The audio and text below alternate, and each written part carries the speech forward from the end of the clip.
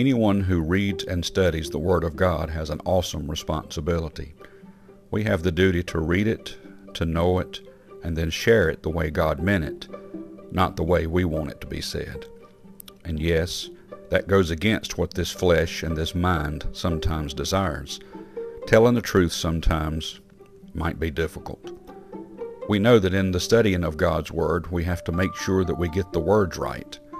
Two words in the Bible that are very important when it comes to us sharing God's Word in a truthful way: discern and judge.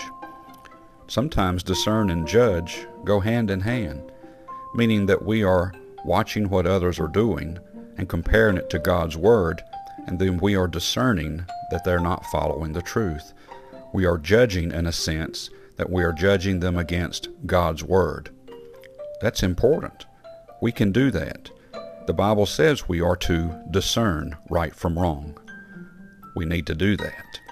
But then the word judge can also mean to pass sentence, that we are making a judgment call on their soul. That's not our responsibility.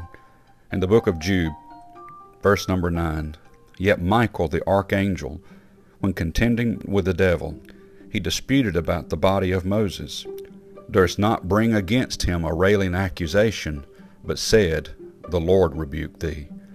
Even Michael, the right-hand angel of God, put the judgment in the hands of God when it came to the devil."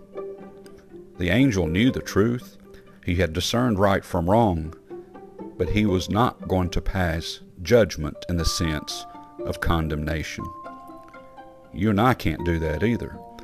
But we can take God's Word and what it says, and if you'll read the book of Jude, you'll see in verses 4, 5, 6, 7, and 8 that there's a calling out of what's wrong and what people should stay away from. That's discernment from God's Word. God said it, therefore we compare people and ourselves to God's Word. But when it comes to passing judgment, saying someone's soul is condemned or saved, that's not us. That's God. Even the angels recognize that. May God bless you and have a wonderful day.